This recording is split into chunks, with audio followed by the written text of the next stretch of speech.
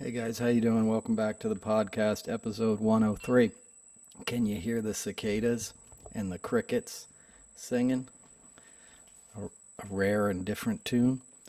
Anyway, I figured I'd open with a singing bowl. Reminds me of my old friend Crosby. It was his birthday last week up in heaven.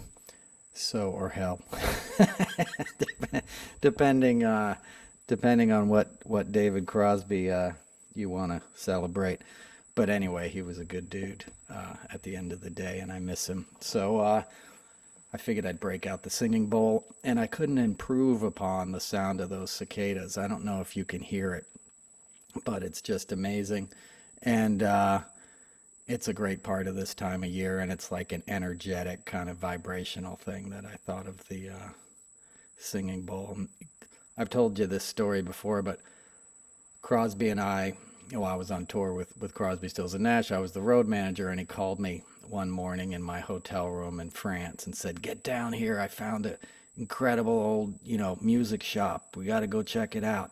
It was Lyon, and it was down by the river, and I met him in the lobby and went down to the shop, and they had like instruments from this 18th century. I mean, they just had like really old stuff, like predating guitars and lutes and all kinds of, ouds and just amazing stuff, a picker's dream, not just in terms of player, but like collector. So we were freaking out, and he got a crystal singing bowl that was huge, and he and Jan collected singing bowls. And I remember he just got this thing that was just massive, and had it shipped home. So I hope they're ringing him in his memory. So let's get into it. Another crazy week. Trump got indicted yet again in Georgia. Lots of fanfare, lots of breathless coverage. He turns himself in this week. He's going to stretch it out till Thursday or Friday to get the maximum potential of a news hit out of it, and he's a master at it. And it's not even like MSM isn't playing along. They're the seals, he's the ball, and they promise to bounce him on their noses. MSNBC did a special last night on the upcoming debate. I don't know if they still aired it, but their plans had been like a Republican debate prep panel on Sunday night, which is just, they mean well, and they're obviously covering, the heinousness of which like these, Republicans are campaigning, but you're only feeding the beast, right? You're only making them more famous and more popular. This Ramswamy guy, I don't know how to say his name. I'd never heard of the guy before 3 weeks ago, and now he's in every article as this upstart, and every time he says a crazy thing, it's breathlessly like retweeted now. And we've seen that pattern over and over. That's how we got Marjorie Taylor Greene. Nobody had heard of her before January 6th. She was a freshman, and she started tweeting videos of her in her hotel room working out and bitching about they couldn't have any guns, and she had to work out in her hotel room because D.C. was a, fascist state under, COVID protocols. And then she just kept up with that approach. She sort of instinctually understood the news cycle and how to stay on top of it. And she's been there ever since. And she's probably the most prominent Republican at this point besides Donald Trump. And she, arguably wields more power than Kevin McCarthy, who's so anemic and squirrely and slimy that I don't think anybody respects him. And he's clearly just in it for his own, quaffing. So my point is, like, we can't keep feeding the beast. There's real things happening. I want to tell younger people, not that any of them listen to this podcast, but there was a time when what had happened in Maui would be nonstop coverage, okay? Anderson Cooper would be there in person, interviewing the victims, letting people express their grief and trying to sort of humanize the tragedy and bring it home to viewers. That's what CNN in particular, put them on the map, put Anderson on the map, certainly after Katrina. And, it was the kind of coverage, especially in the summer, that just would have been running wall to wall in any newsroom. And now it's barely mentioned. I mean, it's in the news Don't get me wrong, but it's not like on the ground coverage in the way it once was because it's cheaper and easier to do a panel on Trump and do some Zoom calls every day with the same people you talked to yesterday. It's real cheap to produce, real low quality. I get sick of hearing somebody talking in their, kitchen and Adams Morgan. Go to her studio, put on a microphone. But anyway, that's the recipe now, and they're not going to turn back from that. There's too much cash. It costs zero to produce. It gets tons of ratings, and people can't look away. And I'm in that boat. I'm not judging them. I'm in the same predicament. I'm talking about Trump every week. I'm so sick of talking about that guy. Like, that's why I don't even do these podcasts that often anymore, because, like, I know what the psychic damage is going to feel like after speaking about him for an hour, and I certainly don't want to repeat myself. And a lot of what we see on social media is just people repeating what they hear other people say and what gets a lot of tweets and likes and whatever the hell, you know. It's just a scam because people are grifting and making money, and smash the like button if you want to, hate Trump and reelect Biden, and all these scams that a lot of these younger people are learning in social media. It's paying off. So they're all addicted to this chaos, but I don't think it's doing us any favors as a people, right? Because Twitter's broken. We saw that yesterday with the Hurricane Hillary. Like, there was a time with Twitter a year ago. You'd have a disaster and you'd be able to go on Twitter and figure out what was going on in real time with accurate sort of man on the street reporting by people uploading what they saw.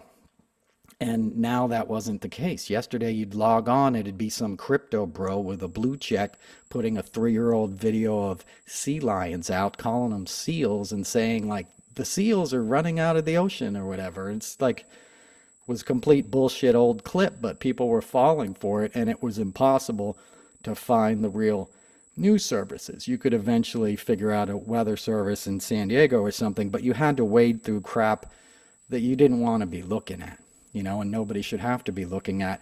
But that was the predominant thing that was presented to you on Twitter, because that's what Elon wanted to happen to Twitter. He didn't want it to be a useful way to disseminate information, especially about climate change disasters, because he's not the environmentalist he pretends to be. He's an opportunist and a scammer with a bent towards authoritarianism, right? And that's a dangerous thing. And it's especially a dangerous thing to rely on in an election year, in a time where we have catastrophe after catastrophe.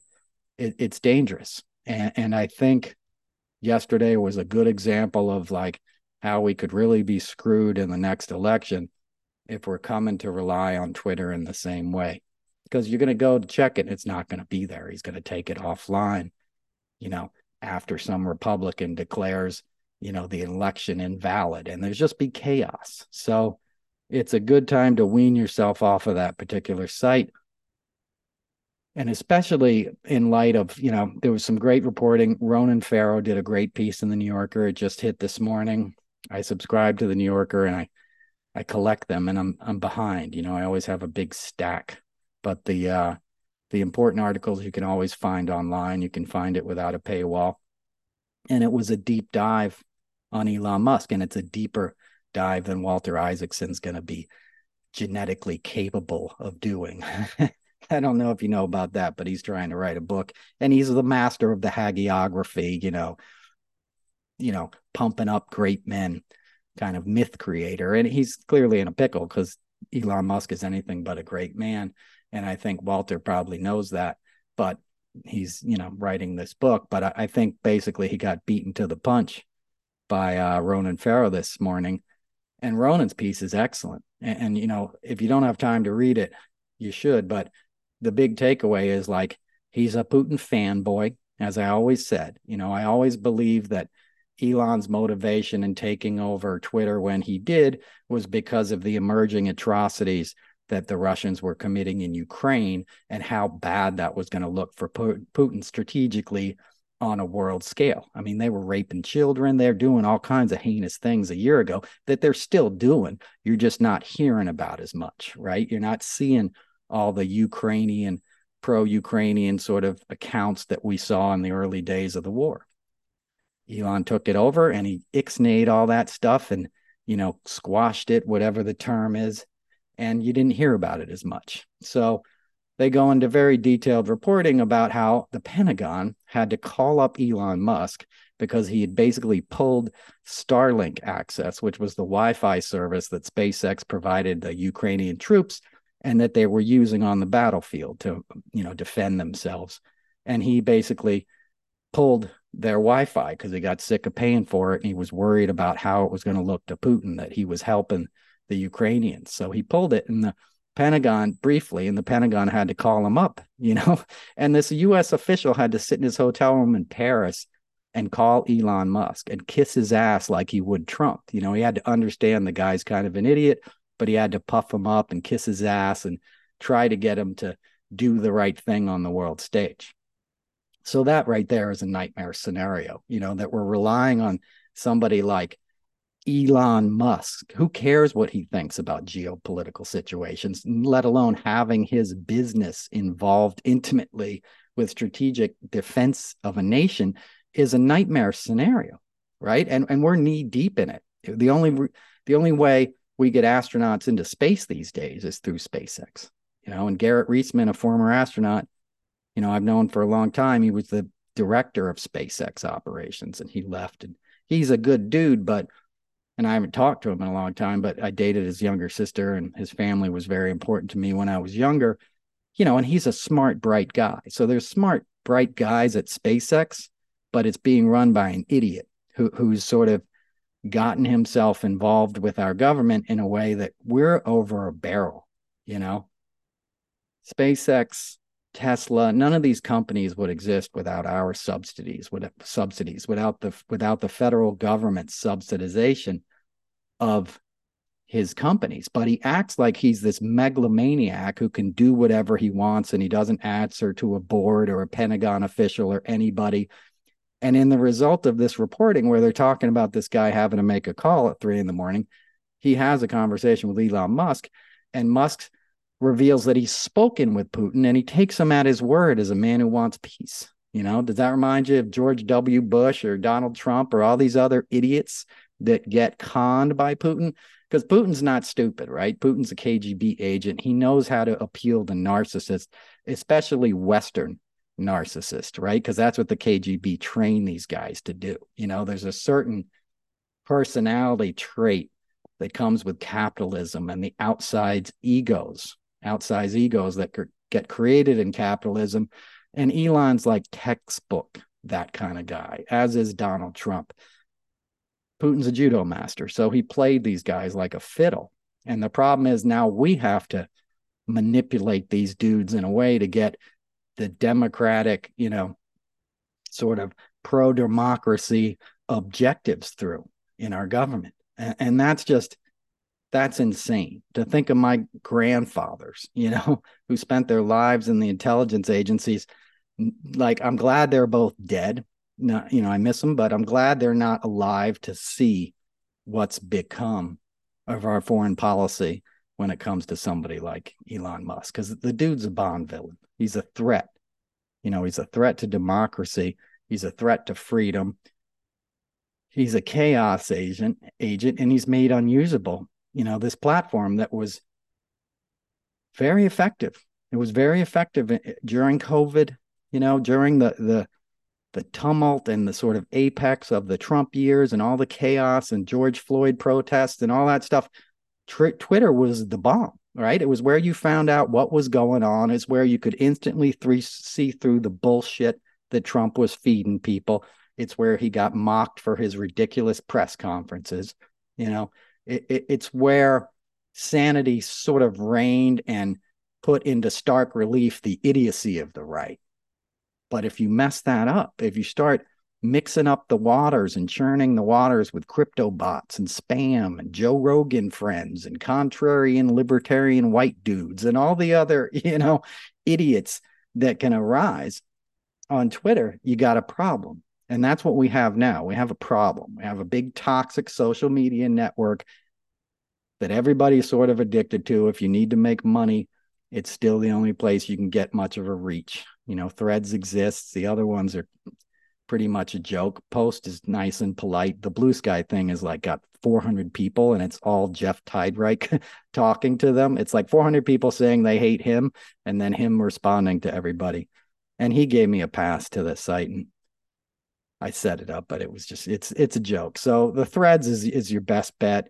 I would move towards that, hope that they improve their blocking features. You can't block and hide somebody, which is annoying because you can either block them or you can leave their comment up. And if you get sort of spammed by bots and Nazis and all that stuff, it can get pretty ugly pretty quick, which is why I turn off my comments. But my point is, we got to figure something out, because we're sort of walking into a trap with this kind of stuff. And we're in a world where disasters are happening every day. There's man-made, disasters that climate change is causing, the fires in Maui, the fires in Canada, the hurricanes, where they don't belong, the hurricanes where they're going to belong, in Florida, where they're gearing up for hurricane season again, and they haven't rebuilt after Ian because their governor has been flying around the country, setting up golf dates, with benefactors and trying to run for president, even though he doesn't have a fucking chance in hell. Sorry to curse. We got bad stuff happening everywhere. We got a kid in New York City, a young man, a dancer, beautiful dancer who was out there celebrating with his friends, dancing to Beyonce in a parking lot, and he was murdered, stabbed to death, because somebody came up to him and said a bunch of homophobic slurs and he didn't back down, got in a fight, and the guy stabbed him in the chest. A beautiful light, a beautiful dancer. If you haven't seen his work, he's incredible, just coming up. We need talent like that on this planet. That's a heartbreaking situation. And now it's bookended with this shopkeeper, this woman who owned, I think one of the shops was in Studio City that I've been to. And she had another shop in Indian Lake or Eagle Lake. I don't know the name. I'm not a Californian, but I'm sure you've heard the story at this point. She had a pride flag outside of her business, and some guy came by and gave her a bunch of grief about the pride flag, and she argued with him, and he shot her in the head, and she died. And then cops chased him, and he died. And she apparently kept putting up pride flags because people in that community would tear them down. This is not in the Studio City location. It's the other one, which I assume is like a resort area.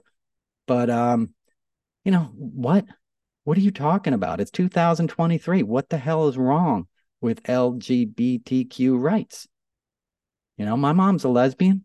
I grew up with, around perfectly loving, normal relationships. It doesn't matter if you have two parents of the same sex. You're lucky to have two parents who love you. If you have one parent, you're lucky to have that. If you have anything like that resembles love in your life, it's not for anybody to judge, and there's nothing wrong with it. And the people that even promote this hate know that. Donald Trump deep down is not really homophobic. Okay. He's not. I'm not saying he's a good dude. It's not that foreign to him and his family and his kids and stuff. If you know what I mean, he's not like growing up in Bible Belt, Texas. Okay. He's from New York City, used to hang out at Studio 54. Okay. The dude is doing it because it's convenient, which makes it even more disgusting. It's like Jared Kushner knowing Trump is an anti-Semite, because he is an anti-Semite. He is horribly racist, and he would use the N-word out loud all the time and say disparaging things about Jewish people all the time.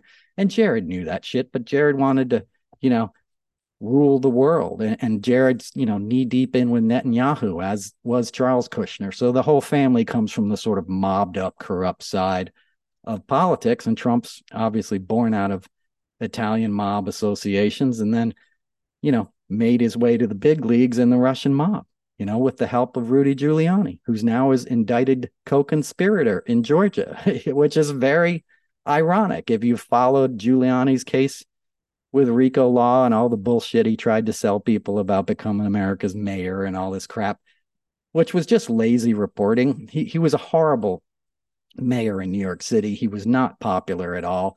And 9/11 was such a cataclysmic event. People were so exhausted.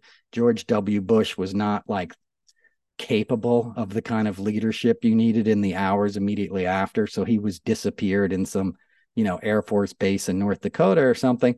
And there was Rudy giving a press conference and being reassuring, because you needed an adult to kind of step forward. And, you know, Rudy was the guy in that moment. So he was oddly reassuring to people, and everyone felt it, and media just went with the narrative, that he was America's mayor. But it was, the reality was not that was not the reality. It was just an easy thing to do at a time where people were shocked and overworked and stuff. And it stuck, and he exploited it for years and made a tons of money off it. And I told you guys this story before, but I did the 9/11 memorials forever. I did them from, the 2003 probably till when they opened the museum was my last one. And we had 5 presidents come. And I used to work in the VIP tent. So my job would be like handling the dignitaries that came to read out names, Hillary Clinton or whatever. And Giuliani would come most years, and he would show up smiling in this tent. Like, and not smiling like a polite smile of comfort to greet an old friend, like beaming, like glad handing and working the room, because he was like, these are my people. I'm Mr. 9/11. Here you go. It was like about him. And that's the vibe he gave off, which was so disgusting, because you're looking at children who've lost their parents who are about to get up and read a name. And I watched those kids do it at 4 and 5 years old, as toddlers. And I did it long enough that those guys were now like in their teens. And it was horrible to think of the lives that were lost and the people that didn't get to see their children grow up, and to see this wrinkled old drunk show up and walk into the tent like it's a fucking party year after year.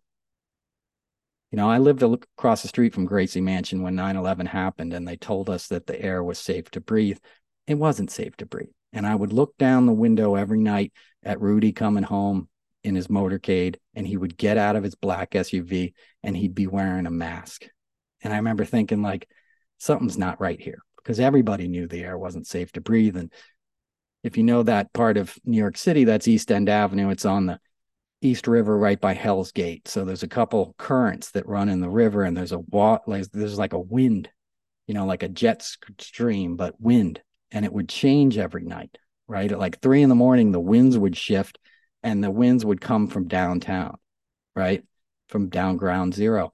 And it was a nice fall. So we'd go to sleep with the windows open, and at 3 a.m, you'd wake up and the whole apartment would be full of this acrid black smoke that smelled like computers and paper and diesel fuel and human beings. Like, it was a warlike stench. It was something you weren't used to smelling in a city. And there was, your only thought was like, no way can this be good for you. And I got friends who worked on the pit, first responders and cops and stuff. And, they all got lung diseases and cancer and all this shit. And they've died in the decades since. And Rudy's gotten rich and gotten drunk and helped, his fat buddy from the mob days in New York City try to steal the presidency, so he could, let his son-in-law steal some more money from our treasury while he hangs out on golf courses and tweets all the time, at a time in our planet when the world is in desperate need of leadership, and his only political contributions were to appeal to the ignorant racist hordes in America that are just stupefied and too like ignorant and culturally bereft to understand the changes that are happening around them. So it's easier to devolve into screaming eagle tattoos and giant pickup trucks and attacking anything you don't understand as woke, and thinking the only thing that matters is your kid's softball game and your ability to mow your lawn in the suburbs. That's who he appealed to. That's who Trump's always appealed to. He always attracted the sort of Goomba guys, the kind of people that want to go to Atlantic City and like enter a room that's got cheap fake gold everywhere and think that that's the high life or class. It's anything but. It's like going on a cruise ship or something. You're at a casino floating on the ocean. There's not much classy about being on a cruise ship. I know people do it, but and No, to each its own. It can be. I did it on the Queen Mary with CSN, and we thought it was a fucking nightmare. And that was a nice one. So I can't imagine what a Carnival cruise is like. And I'm not hating on the people that listen to the show that that's your vacation. Go for it. But it's that, you know, it's that eating at a cafeteria in Vegas kind of style. Like you're not really getting the good stuff. You know, it may say all you can eat crab legs, but what you're getting is not the real thing. And it was the same way with Trump as a politician. Like what you were getting wasn't the real thing. This whole idea of we need an outsider, you know, we need somebody to shake things up. No, you don't. You don't get on an airplane and say, hey, I don't want a pilot today. I need somebody from outside of trained aviation to guide this thing across the country, this missile fueled with, you know, filled with jet fuel and human life. I want somebody who, you know, is going to drain the swamp to take this thing into Cleveland tonight. No, nobody says that. But with politics, they say it because stupid people don't understand how government works, right? A bureaucracy is a wonderful thing when it operates correctly. And DC is full of civil servants that spend their lives, really, really smart people that could be making a lot of money somewhere else, decide to work on behalf of the greater good. And they apply their expertise to the USDA, to, you know, energy department, to the, you know, EPA, you name it, you know, HHS, all these things that seem boring, you know, GAO, making sure government, you know, runs correctly and pays its bills. It has proper oversight. All these things require work and dedication and dedicated civil servants who are the heroes of our federal government, and they get no respect. You know, and every 10 years or so, some GOP guy runs on the platform of like, I'm going to drain the swamp. They're taking your money and wasting it, giving it to minorities and illegals. Wasting what? Giving somebody the bare minimum of unemployment so they don't die when they're out of work so they can feed their kids.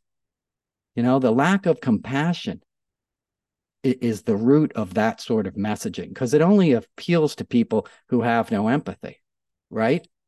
If you're an empathetic person, you're going to be like, no, wait a minute. I need people to have Medicaid and Medicare. I need people to have, you know, food stamps. I don't want to hear about a child going to sleep hungry or sick or a parent who can't afford to take their kid to the doctor, you know, or a school that's not fully funded, that doesn't have books and arts, you know, and leisure activities and free breakfast and free lunch for the kids, for all kids. You know, Pennsylvania just instituted all kids are going to get a free lunch. I mean, free breakfast this school year. That's progress.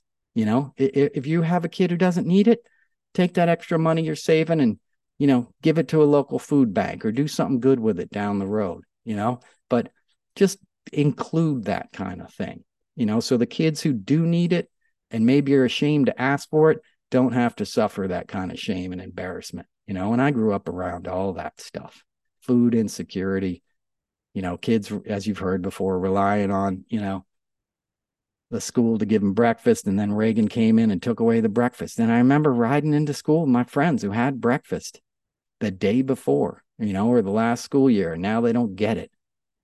I mean, it was just abject cruelty. And I remember it, fourth grade, you know.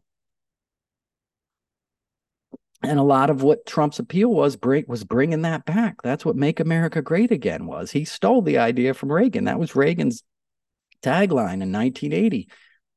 And Trump adopted it because he's a great marketer. Say what you want about the guy. He knows how to promote and market himself. And he knew his audience, right? Because he'd been selling to these guys in New York forever, right? From his casino days, from his Trump steaks and Trump water and all this Trump branded crap. He knew who the Goombas and idiots were up in the suburbs that were going to buy his bullshit, you know, the cops and firemen and, you know, dudes that one-on-one are pretty decent folks, but when they vote with a block, like their union or something, they always skew sort of racist, you know, homophobic, misogynistic kind of like thing, that kitchen table talk that I've covered a lot on this show.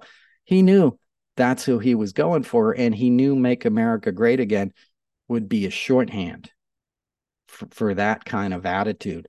And he knew what the cultural fires were that were going to ignite those people in 2016 through 2020. and now 2023. The difference is 7 years into it, we have ladies getting murdered in front of their stores for flying a flag, flying a flat pride flag. I can't talk today.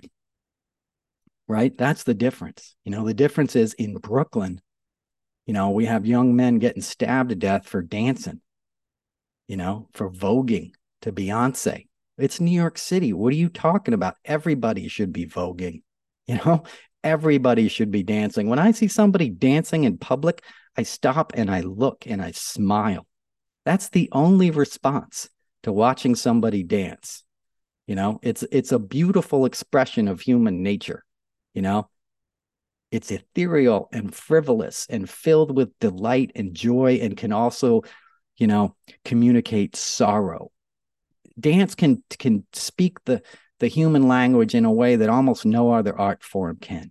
There's a purity to dance that doesn't make it simple. It's incredibly complex, and it's not easy for a lot of people to appreciate dance. But and in many ways, it's the highest art form in my mind. And I'm not explaining that well, but I love the ballet. And when I got sober, somebody gave me ballet tickets, and I went Lincoln Center, and I remember like watching the ballet and like crying, because I was sort of seeing it, anew with these new, sober kind of eyes, where I was feeling everything and I was in the moment, and I saw it for the expression of life and beauty that it was. And I was just like, I turned to, the person I was with and was like, isn't this the most beautiful thing in the world? And she was like, are you nuts? Like, is this Noel? Because normally I was a classic rock guy. And I was like, no, this is incredible. You know what I mean? Because I had like allowed myself to relax enough to get to that next level where I could receive it, like the teacher appears when you're ready kind of thing. It's the same way with the arts, right? You're not going to get into classical music when you're 10 years old, probably, but when you're 50, you're like, hey, you know what?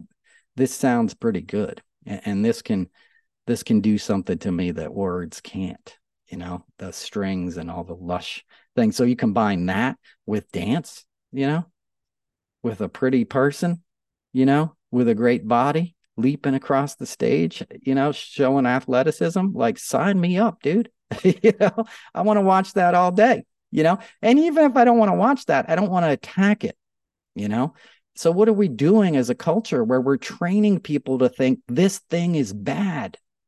This person should die because of who they love, and the people that are reacting to this stuff violently, they're monsters, but they're not coming out of a vacuum, right? They're coming out of a society that's saying it's okay to be this way. And they're coming out of rhetoric that is being, promoted endlessly online. This is how I'm going to tie it in with Elon Musk and all this kind of stuff, because they know it's effective, right? They know it works. So they're spewing it to increase their impressions online, to increase the clicks they get. And it doesn't matter, good press or bad press. What matters is that they say your name on MSNBC. And it doesn't even matter if you believe it, and a lot of them are hateful scumbags that believe it. And obviously Christians in the South, whatever Christianity has melded into with the NRA down there is virulent and horrible. And most of those people are scumbags, and we see that day after day when they get busted, for having sex with some underage kid, while they're calling other people predators, And by the way, I grew up around gay people. I never had anybody even look at me weird who was a gay friend of my mom. Like, it just never happened. And I had plenty of scout leaders, and plenty of church guys and plenty of creepy so-called, Christian, whatever you want to call them, dudes on the DL hit on me my whole life. I mean, look at me, dude, I'm just kidding. I'm not saying that like I'm good looking. I'm saying like, I was the kid you were gonna make a move at if you were skewing that way. And it never came from that community. Never even thought of it. in that context than I always worried about in other places where I was vulnerable, because they also pick on vulnerable populations. They would come to our neighborhood, like pervert guys would come, I'm 52, right? So like video games and video game parlors kind of came out when I was in like late elementary school, 7th grade, is when you'd have like a mall parking lot would have a video game, place we'd go in and play Pac-Man and all that stuff. And I remember these dudes would come and like hand out quarters to us kids and be like, hey, you guys want to go roller skating tonight? Like, we'll bring you roller skating, And I remember telling other kids, like, don't do it. Don't go. Like, this is not cool. These guys are preying on us, because I was very street smart because I had to be, because I was sort of, I was a latchkey kid. It was the 70s. It was different. Like, you were going to get eaten up if you didn't watch your back. And I always worry about how many of those kids, bad stuff happened to. But anyway, we never feared that from the LGBTQ community. I never saw anybody close to those situations, who had anything to do with that community. So that's all bullshit. And they know it's bullshit when they're saying it. It's just an easy knee-jerk thing, because people have a lot of fear and anger, and a lot of that base, or a lot of humanity has been messed with and sexually abused, period.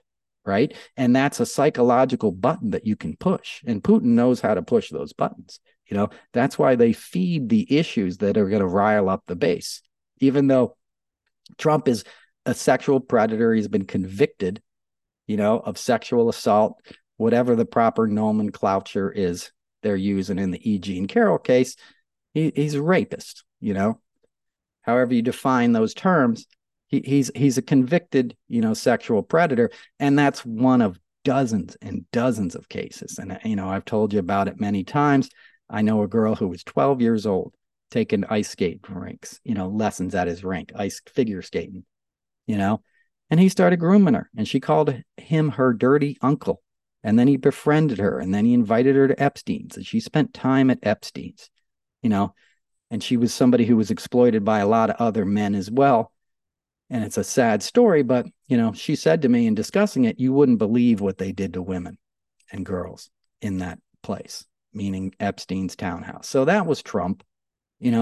Trump didn't hide that's who he was. When I worked on the beauty pageants, he was the same way. He would brag about walking into the rooms. You've heard him on tape doing that. He would do stuff that would make cameramen grossed out, that would go home and tell their wives, like, you can't believe this dude. Because a lot of dudes will do that. They'll do messed up behavior, and they'll look to other guys for sort of, adulation or, corroboration in their misogyny. And to their credit, a lot of the dudes I worked with in TV weren't playing that. And they were like, no, dude, this is disgusting. Stop it.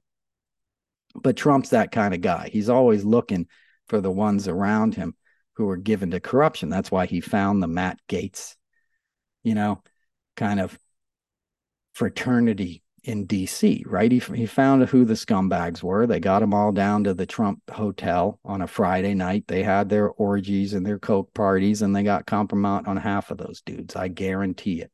That Madison Cawthorn dude wasn't lying, when he said he was like, invited to the coke parties and the orgies and stuff. I think he really, I think he really had been, because, DC's like any other industry, and even worse in many ways when it comes to that kind of stuff. When I worked on Capitol Hill, they would have cocktail parties in the lobbies, like at the Rayburn office building or something. Friday night at 4:00, they would have an open bar set up. And I went to a few of those parties, and I've told you this before too, but I used to smoke cigarettes. I was the in-house courier for the Congressional Budget Office. This is like 89. And I would work in the fall, and then I would go out to Vail, and I was a ski bum for a couple of years, and I'd come back and I'd work as a bike messenger, like spring through fall. And I did that for a couple of years, and I was friends with these pages. This one particular girl who was a page, and the page school is on the house side of Capitol Hill. They have a prep school where people come from all over the country, and they go to high school, and they sort of do an internship on Capitol Hill. Wonderful opportunity, cool thing to do. And I'm 18 at this point. I look 16, right? So I'm I looked 14. Like, I always looked very young for my age. So I was, I'd sit on the steps of the Congressional Budget Office, which is on the southwest side of Capitol Hill. And I'd smoke cigarettes with this girl, this high school girl, which sounds bad, but she was, waiting to pick up her papers or whatever. So I'd see her every day and we'd smoke cigarettes. And she would tell me these stories that like half of her classmates were sleeping with congressmen. And I was like, what? I thought she was like lying to me, but I later come to find out she was telling the truth. There was debauchery always ran through politics. Sex and power and all those worlds collide, and ambitious, attractive young people and slimy older men, that have some purchase over them and know that they're ambitious will exploit that. They'll do it in Hollywood. They'll do it in politics. They'll do it at the hardware store. Let's be honest, right? A lot of men are wired that way and can't resist it. It's fucked up, but it's true. Okay. So Trump knows that. He knows the vice that is required to have a business operate the way he operated his business. He did it in New York City with his parties at the plaza and inviting the models that he brought over in Trump model management to come to these parties. And these are teenagers from Eastern Europe, that he was exploiting and bringing to this country with the promise of, a modeling career. And then he'd put them 6 to a bedroom in an apartment on the Lower East Side, and they'd be sleeping in bunk beds with no AC, and he'd be making them work off, their fees, their passport fees and their travel and stuff, just scumbag stuff. And he'd make them show up at these parties with other developers, with people who worked in the city who needed permits, who needed to give him permits and all kinds of things. And he'd find out what you like and he'd provide it to you, and then he'd blackmail you. And that was Trump's MO forever. It didn't change when he became president. And that's why a lot of his larger crimes, he can't understand why he's in trouble, right? The shakedown of Zelensky on the phone call, it was a perfect phone call. What are you talking about? The Brad Raffensperger call, which is at the heart of his, felony case now in Georgia, same thing. It was a perfect phone call. I just need to find 11,000 votes. And on Fox News, they're saying, hey, he was just saying, hey, I need to find 11,700 votes. He wasn't saying, give me 11,007. You know what I mean? They're playing semantics. The drunk judge lady, Janine Pirro. I heard her saying that in a clip the other day. He was just shooting the breeze with the guy. No, he was shaking him down. And Brad knew what was happening. That's why he recorded the phone call. He knew who Trump was. Everybody knew who Trump was, except for the people who didn't want to know who Trump was and wanted to believe he was something better. And those people are out there. A poll came out today that, 70% of the Trump supporters believe Trump over their own family members. He's created a cult, and more than a cult, like a religion, which is, you can make an argument that they're one and the same, but, religion in general appeals to the greater good, right? And it gives you a way to manage your life, right? Quiet your mind and trust God, follow these principles, beginning with treat your neighbor like yourself, take care of your family, have some fidelity about the circumstances around your life, and find value in enriching those things, not the flashy stuff in life, but the rock solid things. Be a man of peace. All those kind of things can be found in religion. They can also be manipulated and exploited, again, by men, for their own power and greed. We see a lot of that in the Catholic Church.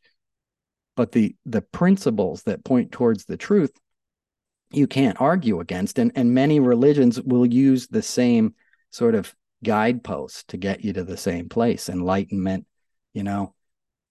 Jesus talked about, like, watch the, lilies of the field. They neither toil nor spin, meaning just be present, just be here now. The world is a wonderful place. Your heart is a wonderland, right? Everything you need is inside of you in many ways. And that's a hard concept to understand, especially when you're getting barraged, or you're being barraged with all these messages about buying things and capitalism and achievement and all this kind of stuff. I sat out by the pond earlier. I was thinking about all this stuff. I read the New Yorker piece on Elon. I'm all in my angst. I'm tweeting. I'm mad about the crimes I just told you about. I'm mad about the climate stuff. And, I watch this little butterfly and he's sitting in the grass, and it's like I have a bumper crop of baby butterflies because it's 4 acres that have gone to meadow. We're in late August, so they're just everywhere. It's teeming with life. And I'm watching this baby butterfly and it's like doing this thing, where it's like expanding in the grass. Like you can see its heartbeat, you know, and then it flies over and it lands on my foot. And I don't see it right away. I can just feel it. Like I just know it's there, and then I lift up my foot and there he is, sitting on my foot. And of all the things I'll do today, I probably won't do anything more important than like paying attention to that butterfly and just watching that butterfly in its beingness. It was a baby monarch with its beautiful wings and it's orange and it's black and it's yellow. And, that baby butterfly is only going to be here for the blink of an eye, right? But he's going to be fully present and fully alive and fully receptive to the love and the sunlight and the water and the food and the bounty of this planet, right? He's not going to be worried about his cable bill or his Wi-Fi access or all of these other things. And you might want to think, okay, well, he's a simple creature. He doesn't have to worry about all this stuff. But what are we? We don't have to worry about all this stuff either. That's not to say we don't have to exist in a society, but we don't have to be manipulated in the way that achievement is only what we own, and what we can collect, right? And how much power we can wield over another human being or another life force. It's all about horsepower and torque with us, speed, for what? We'll never make anything as beautiful as that butterfly, right? But we can aspire to the beauty and the presence that it can teach us, and the world is full of that. You just walk outside and there's examples of it everywhere. Miracles. This planet is full of miracles, all kinds of life and flora and fauna and bugs and stars in the sky and all these things. When I was a kid, there was a lot of sadness. I cried myself to sleep a lot. My dad left when I was little. I didn't understand a lot that was going on around me. I was moving all the time with my mom. There was chaos. She was an alcoholic. She did her best. It wasn't all bad, but there was some tough days, but I always had this sense of joy. I'd go outside and I'd see the blue sky and the clouds and I'd be like, let me at it. That spirit, that's where my sense of humor came from. I was a funny kid because I just had this love and it was how I coped with the world. It was how I made people feel like I was okay. Like everything wasn't going to be terrible. Cause I saw the adults that were crying a lot around me. You sort of see the insanity revealed in humanity when you're around a lot of alcohol and drugs when you're a kid, right? Because it brings out people's character defects. So you see that different look in their eye and something's not right. And I think a lot of my humor came from a desire to placate that, But there was also a spirit that exists in all kids and puppies. Watch puppies run around and lick somebody's face. They're just joy. They're just happy to be here. When I met Stevie Wonder, I've told you the story. If you've seen me live, I tell this story. But I met Stevie Wonder I'd worked with him before, but I had this great interaction with him at President Obama's first inauguration at this big HBO concert we did on the mall. And I don't tell this part in my set, but the thing I talked to him about was this song called Saturn. If you know that song Saturn off, Songs in the Key of Life, it's written from the point of view of an alien. And he didn't write the lyrics. Another guy wrote the lyrics. I forget his name, but I started talking to him about that song because there's such a truth in that song, and the song is basically like, we're high on life, man, being alive is our whole deal. You know, and it's like, I'm going back to Saturn, you know, because he's like, I'm out of here, man. I'm going where we're sane, you know. And we had a discussion about that, and you know, that's sort of why he got interested in me a little bit, in terms of like, hey, what do you do? You know, you're a songwriter, and that was the germ of that conversation.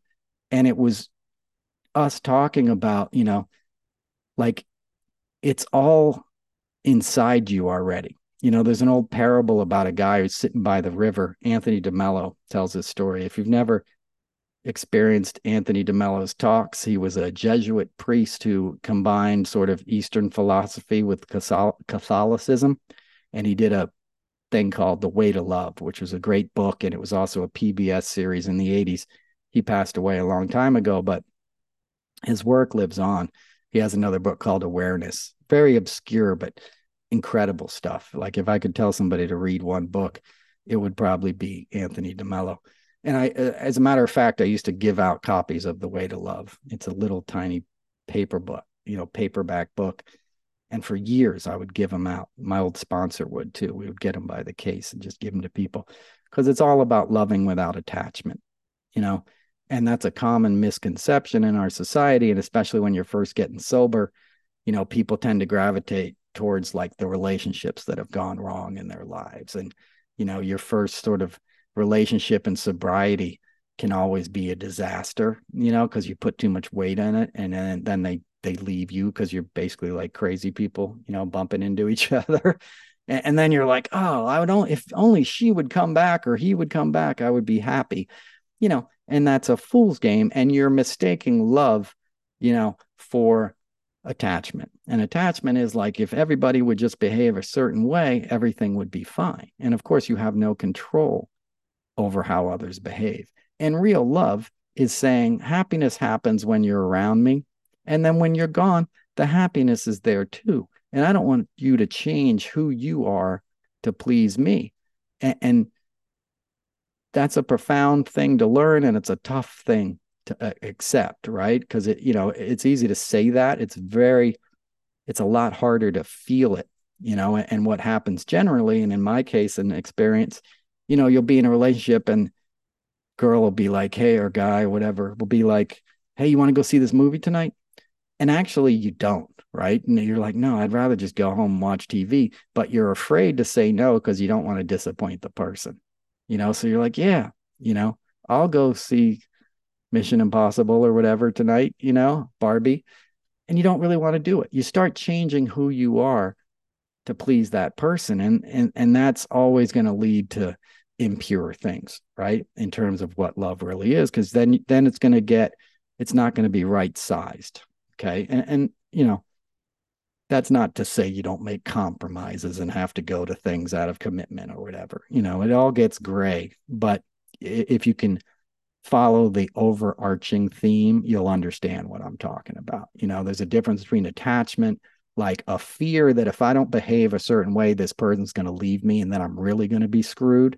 You know, that's not love, right? That's based in fear and self-doubt and attachment, a need to control somebody else. And that can be a codependent, passive aggressive way to control other people too, which is a whole other, you know, level 401 talk. We'll do it another day. Right. But you get my point ultimately, hopefully, you know.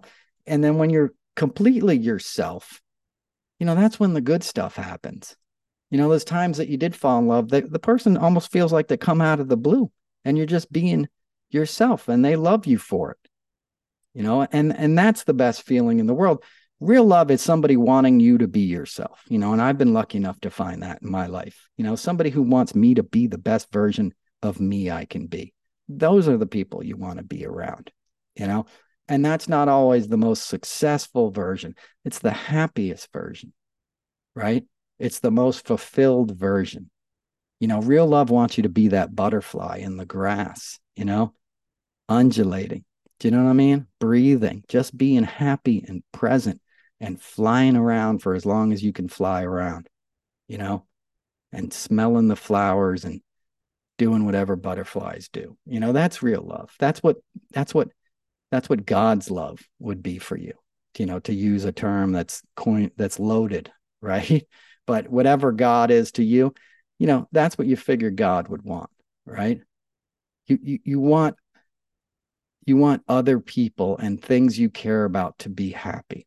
A mother wants for their child to have a shot at happiness. And we live in a time where one of the political parties is basically designed on denying happiness to other human beings, torturing migrants that are coming across the Rio Grande with underwater saws to catch them and ensnare them so they drown in the river when they're trying to bring their kid over to a country where they can get a shot at being in school in September and getting a meal and maybe learning how to read a couple books and getting a job when they get out and living up to their potential.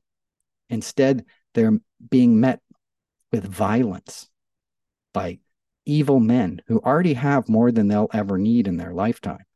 Greg Abbott is a wealthy man ever since the oak tree fell on him in River Oaks when he was jogging in a thunderstorm, which is not a smart move to begin with, and he was paralyzed. So he sued the homeowner, and the tree service company got $9 million.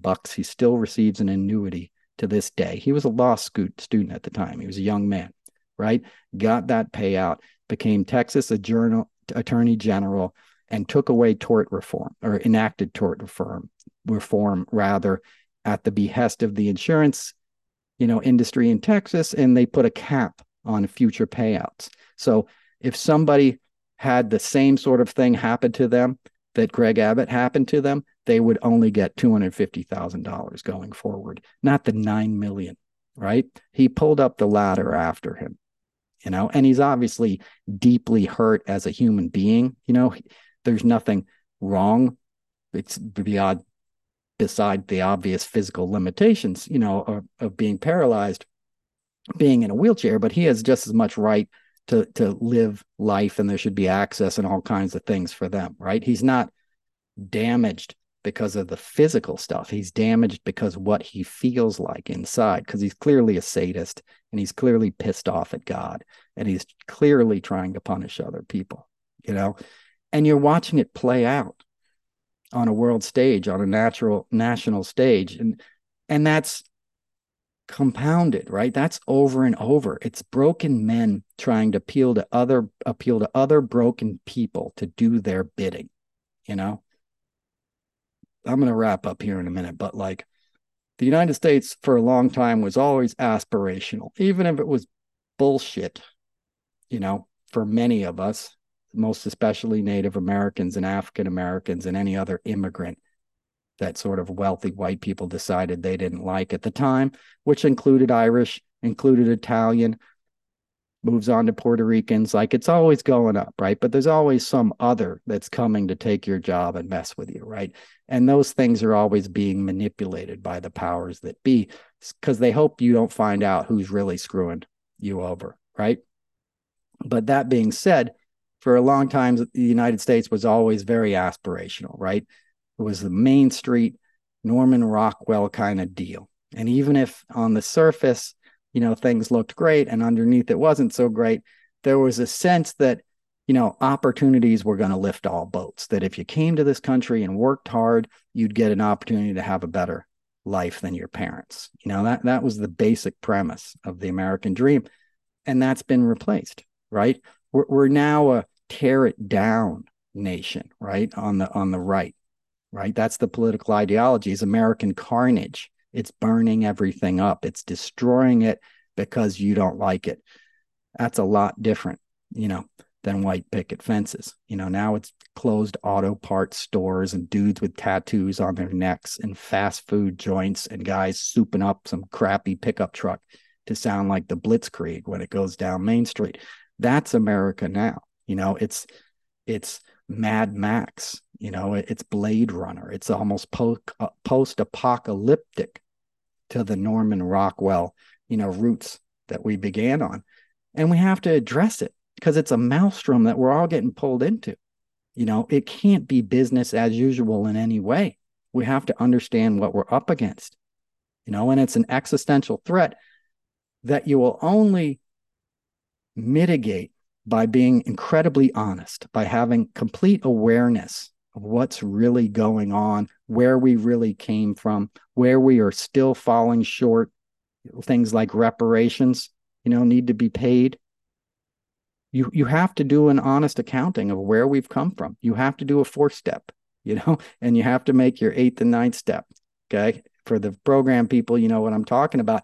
You got to do it. Otherwise, it's bullshit. And that's where we're at as a nation. A lot of it was built on a sort of house of cards that didn't exist. And the people that were entitled to have a certain way of life without any change or acknowledgement of the truth want to have that same thing still. And it's basically impossible. It is impossible. With climate change, it's 100% impossible. But they still have politicians who aren't telling them the truth, who aren't, they're not saying to them, hey, dude, you can't ride on your lawnmower all day long. You can't go joyriding in your car. You can't waste fossil fuels. You got to conserve stuff. And if we had people that were appealing to the sense of hard work and ingenuity that is inherent in all of us, okay? We need MAGA on our side eventually. We don't need them to be MAGA, but those people one-on-one, we need to change them and get them aligned aligned with the idea that like they're protecting their own future and their children's future, not by voting for the vitriolic politician, but by protecting the planet and nurturing it and changing their ways. And we need somebody who can explain that to them in an exciting way, because it's an opportunity. It's an opportunity to change and expand. And what if people got into competition to see who could conserve the most, who could find new ways to find alternative energy and conserve energy that already exists, to not be wasteful. Inherent in that, there's a mindfulness that'll transform your life just by becoming aware of it. It takes on a life of its own. It's like presence. Eckhart Tolle talks about if you take a log and you stick it in a big bonfire, right? And then you pull that log out, it's going to be burning that much brighter from being being in the big fire. It's the same thing with presence. It's the same thing with love. The more you do it, the more it expands and takes on a life of its own. It's like yoga. It's very hard to do in the beginning. I was like Mr. Yoga guy for a long time, and I studied with Dharma Mitra most recently, and then the pandemic hit and I stopped going to classes, and I still do a little yoga every day, but nothing like when I was in class for a year and a half. I was in class for a long time, 2008. But in the beginning, that stuff is really hard, and you're just like, this hurts. This is terrible. And then you start feeling great right away. And then you can't get enough of it. It's the same way with doing the right thing. It's the same way with loving. Do an example like open the door for somebody when you go into the mall the next time or whatever. And they're like, hey, thank you. And it feels good to do that. And then you're like, hey, I'm going to do that again in 20 minutes. I'm going to hit this other person with this courtesy. It feels good. That's our natural state. We're like those puppy dogs. We're like those children who look at the blue sky and smile, and if you see a kid who can't smile because they're hungry or they're tired or they're scared for their parent, you need to have the awareness and the compassion to help those kids, not punish them further, right? And any sort of political ideology that doesn't have empathy and caring for others at the root of its philosophy is no bueno, is not a good deal, and say what you want about Biden. I don't know what you'd say bad, but empathy is clearly what's guiding that guy. He's clearly a good dude. He's not perfect. Yeah, he's old. We don't really have a choice right now, but his heart's in the right place. And that's what matters, as opposed to somebody who doesn't even have a heart. Okay. So I think that's enough for a Monday afternoon. It's always heavy. I apologize for that. Here, I don't have the music. I don't have a song to play you out with. I'll hit you with this singing bowl again. We'll think of our friend David Crosby, who's passed on, and be loving. Enjoy the rest of the summer. Get out there, look at the butterflies and the birds and the bees.